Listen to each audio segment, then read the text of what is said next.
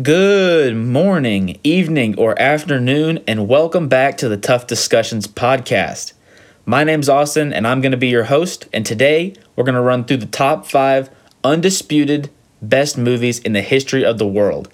I had some ground rules whenever I made this list that I definitely wanted to keep kind of in control. That way, no one franchise dominated the list. So this is what I did. So the rules that I came up with were 1 movie entry per franchise. So for example, I couldn't have 5 straight Marvel movies. Does that make sense? So hopefully that makes sense.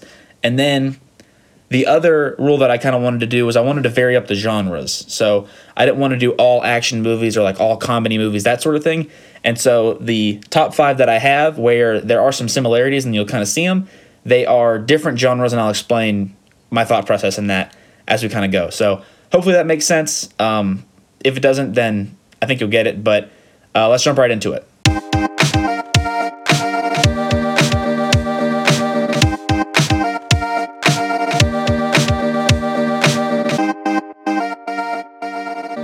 With number 5, the 5th greatest movie of all time is Miracle on Ice, or just Miracle, which is what I've kind of always called it. So if you've never seen Miracle, it is the movie and sort of after the fact documentary. I don't really know what you'd call that, but movie of the 1980s U.S. Olympic hockey team that beat the Russian Soviet Union at the time hockey team, which was a renowned Olympic hockey dynasty.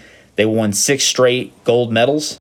The USA took them off of their hockey throne in the 1980 Olympics. This movie has even deeper historical value, though. Because it's in the 1980s, this is in the middle of the American and Russian Cold War. And a lot of people viewed this hockey game as what actually had ended the Cold War. Obviously, that wasn't the exact reason why the Cold War kind of died out, but it was a big moment for the American people to see that they could win and to see that there was light at the end of the tunnel. Talking more about the movie itself, I think that the acting is incredible in it. The embodiment of the hockey kind of culture and the hockey guys and hockey coaches and that rough and tumble northern kind of big burly man vibe, it embodies that so well. It does a great job of painting the American hockey team as this ultimate underdog. To me, it's the greatest underdog story ever. I think that this is one of the greatest performances ever by Kurt Russell, who plays Herb Brooks.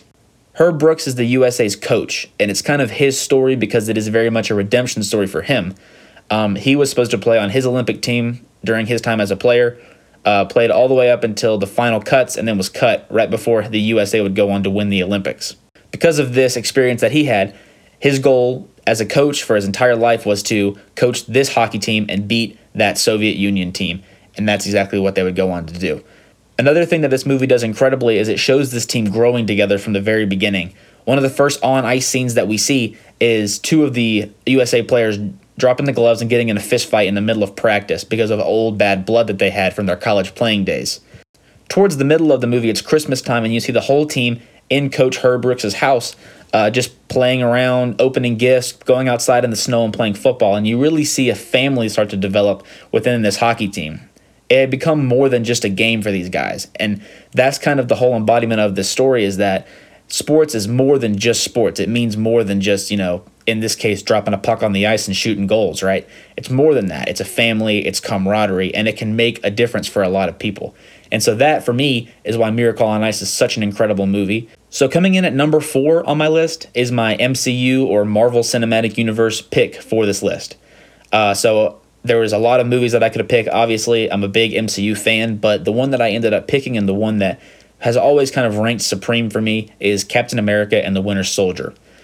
What I love so much about this movie is it very much changed the way that superhero stories could be told and showed audiences and also big, production people that you can tell a superhero story in a way that's not so systematic and kind of episodic, whereas Captain America Winter Soldier really pushed the boundaries of what a superhero story should be about.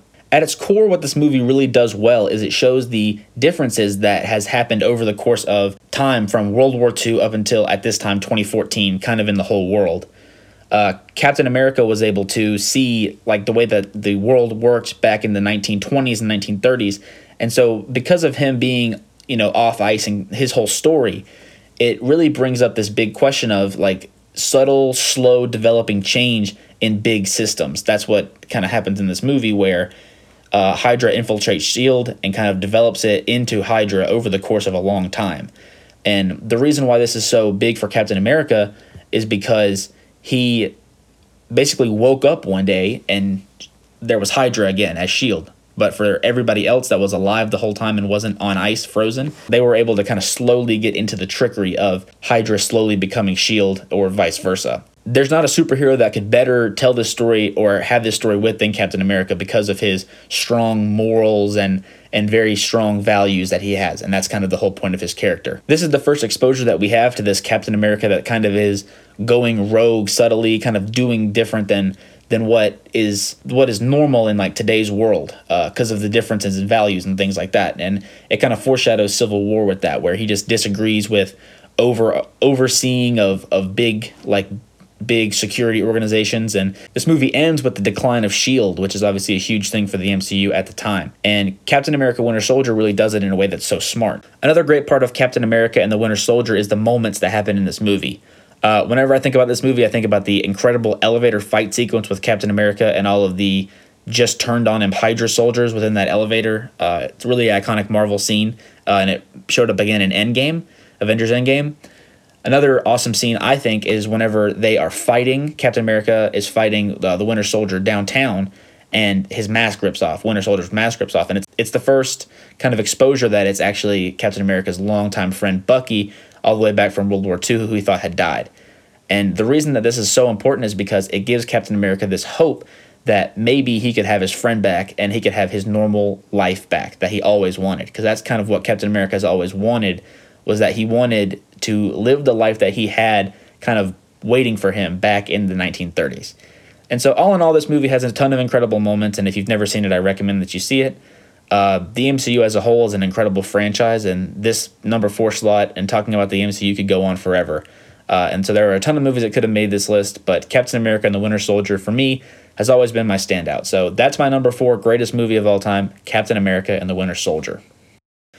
So for number 3, the third greatest movie of all time is one that is an all-time classic and one that honestly hits my age demographic so well, and that is The Wolf of Wall Street. There's so many great parts about this movie, but where I want to start first is with Leo DiCaprio's performance as Jordan Belfort. I think that is one of the greatest performances of his entire career. He does an incredible job at embodying Jordan Belfort's wittiness and charisma, while also doing a really good job at portraying the drug aspect of the whole story and all of the kind of scumbag type of things that happen on Wall Street. DiCaprio does an incredible job at performing those acts and kind of actions. He does an incredible job performing them in a way that's very believable and not fake. This movie really pulled no punches. It shows all of the crazy, ridiculous aspects of a young, rich kid who made millions on Wall Street and basically partied it away, in the 80s. It really did a good job at bringing that to the forefront of, an audience in the 2010s. And I think that DiCaprio was an incredible, actor in that movie. And there's been a lot of Jordan Belfort interviews talking about how DiCaprio is who he wanted to play him and all this kind of stuff. So I think that DiCaprio did an incredible job in this movie, and I think it's one of the best performances of his whole career. Talking just about the movie, it has a ton of incredible moments and so many quotable lines, from the classic Matthew McConaughey moment towards the beginning of the movie with the and that sort of thing. There's so many quotable moments and so many crazy parts of this movie. It's like a movie that is fake or made up, but it's actually a story of real life. It's like a fairy tale in real life, kind of. It's crazy. It's an awesome movie that I recommend that you watch because it is a great redemption story for, a guy who was just trying to get by and ended up, kind of overbiting, kind of putting too much on his plate, and, it just ended up going into catastrophe. But it's a great redemption story, and it's honestly a really good watch. So that is my number 3 greatest movie of all time, The Wolf of Wall Street. Before we get into the top 2, I want to go over some honorable mentions that I have, just kind of right here before we get into the top 2, so that way you don't think that I'm leaving anything out. So one of my honorable mentions is The Avengers, kind of as the franchise, like the saga of the Avengers, but specifically Avengers Infinity War and Endgame. Those are incredible stories, and obviously, if you're a Marvel fan, they were incredible moments just in the past little while of like movies releasing. It was really big moments in the movie and like cinema world. Another movie that I wanted to kind of recommend, and this is the oldest movie on this list by a landslide, is The Empire Strikes Back, Star Wars Episode 5, The Empire Strikes Back. I didn't put it into the main list, and that's mostly because it wasn't like a part of my childhood really. Like I didn't grow up with Star Wars being like a big thing, big prevalent thing. And so I felt like it was kind of out of place, especially next to the movies that I have on my top 5 list. But it's an awesome movie. Obviously, Star Wars is awesome. Another one that I wanted to mention is Coco. My Pixar and kind of animated movie is coming up next, actually number 2. But Coco is an incredible movie, and to me, it is the second greatest Pixar film ever. Number 1 is next up on the list. But Coco's a great story, and it is just such a great watch and such an incredible way of storytelling, both with music and with visual. It has incredible animation, and I cannot recommend Coco enough to just anybody. Like that's one of the most recommendable movies for me is Coco. So go watch Coco. Seriously. Those are my honorable mentions. Let's get right back to number 2, the number 2 greatest movie of all time. So, number 2, the number 2 greatest movie of all time is the best Pixar movie ever made, Finding Nemo. This is one that subverts a lot of people's expectations, because Finding Nemo is not considered like the number 1 Pixar movie ever generally. But there's a couple reasons why I really love Finding Nemo. Number 1, I grew up watching a ton of Finding Nemo. It's one of the movies that I feel like imprinted on me more than anything I've really ever watched. Another reason why I think Finding Nemo is an incredible movie is because I think that the ocean's really cool. I just like the ocean in general. And the animation that's done by Pixar in this movie really depicts the ocean in such a beautiful way with all of the different fish that they incorporated and all of the different kind of settings and scenes with the pipes and all kinds of crazy stuff.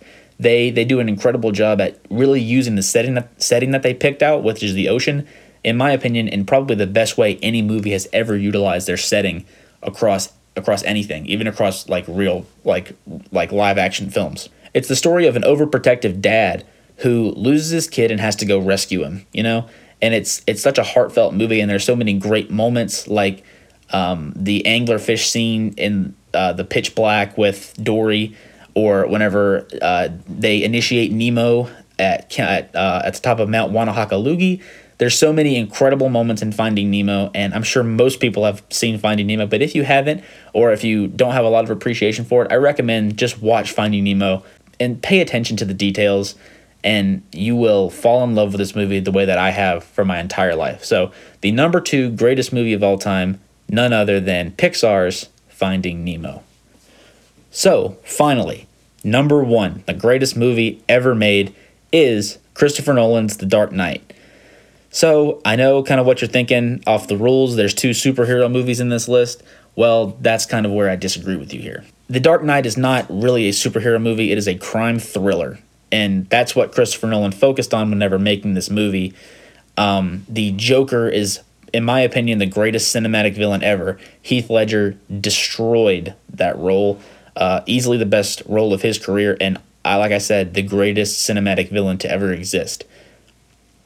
The way that this movie was made is so smart because it honestly makes you see both sides of the coin so well, with the villain choices, with how the Joker interacts, the Joker's live plan, and just the different take on the classic comic villain who is, genuinely or, usually more like funny and like quirky and does kind of stupid stuff. This Joker is smart, he's calculated, he's deliberate, and he's just straight up evil. And that, for me, I get that feeling just through the screen. And so that's why he's my greatest cinematic villain of all time. The opening bank sequence in this movie is incredible. It is how to open a movie, in my opinion. It's the right pacing, it's gorgeous, and it really does show you how crazy and manipulative the villain is right away. You totally get the vibe of the Joker instantly as soon as you open this movie up. And the lesson that Batman learns in this movie, to me, is fascinating, which is sometimes you just have to let the world burn. Alfred says it. It's one of his main quotes, and it's a big movie quote in general, where sometimes you have to let the world that burn down in order to defeat whatever villain or evil is in front of you. And so at the end of the movie, Batman's reputation is ruined. He's hunted by the cops, and All of that was just to defeat the Joker and keep together the sanctity of Gotham City. Batman sacrificed all of that to keep together the city that he loves so much. Some of the best parts about The Dark Knight for me are building Batman in real life, with things like real life vehicles and like very smart and well worded things with the suit and with the gadgets. These are really important things that I think are such subtle details, but make you appreciate and really feel the impacts of these movies whenever crazy stunts happen or whatever. It's like this kind of stuff could really happen. And Chris Nolan killed his entire trilogy with these kinds of things where, you know, usually superhero movies are kind of like fantastical and supernatural or like kind of like not believable, whereas this Dark Knight trilogy, and specifically the Dark Knight itself, is so well executed to where you actually genuinely believe that Batman could exist and all of his villains could exist too. From filmmaking to storytelling and all around the casting for this movie, that's what makes it the greatest movie ever for me. It feels real, it feels valuable, and it genuinely feels like it could happen in the real world while it's still a superhero story. And so that is the reason why I think that The Dark Knight by Chris Nolan is the greatest movie of all time.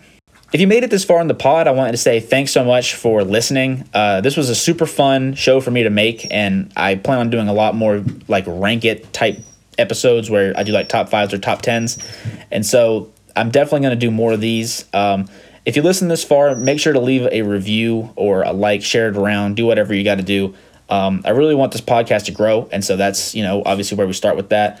And also, if you made it this far, I know I introduced this thing as like this definite top 5 thing. That was just a joke. Obviously, it's not a definite top 5. So maybe I'll do the same topic again in a little bit. Also, tweet at me with your top 5 movies or whatever, or argue with me about why mine sucks. That's always fun too. But I want to say thanks so much for watching and listening or whatever you're doing. I appreciate it. Leave a review if you really liked it. Let me know kind of what topics you want me to do next. And that's all I got for you. So we'll see you later. Thanks for listening. This has been Austin. Peace.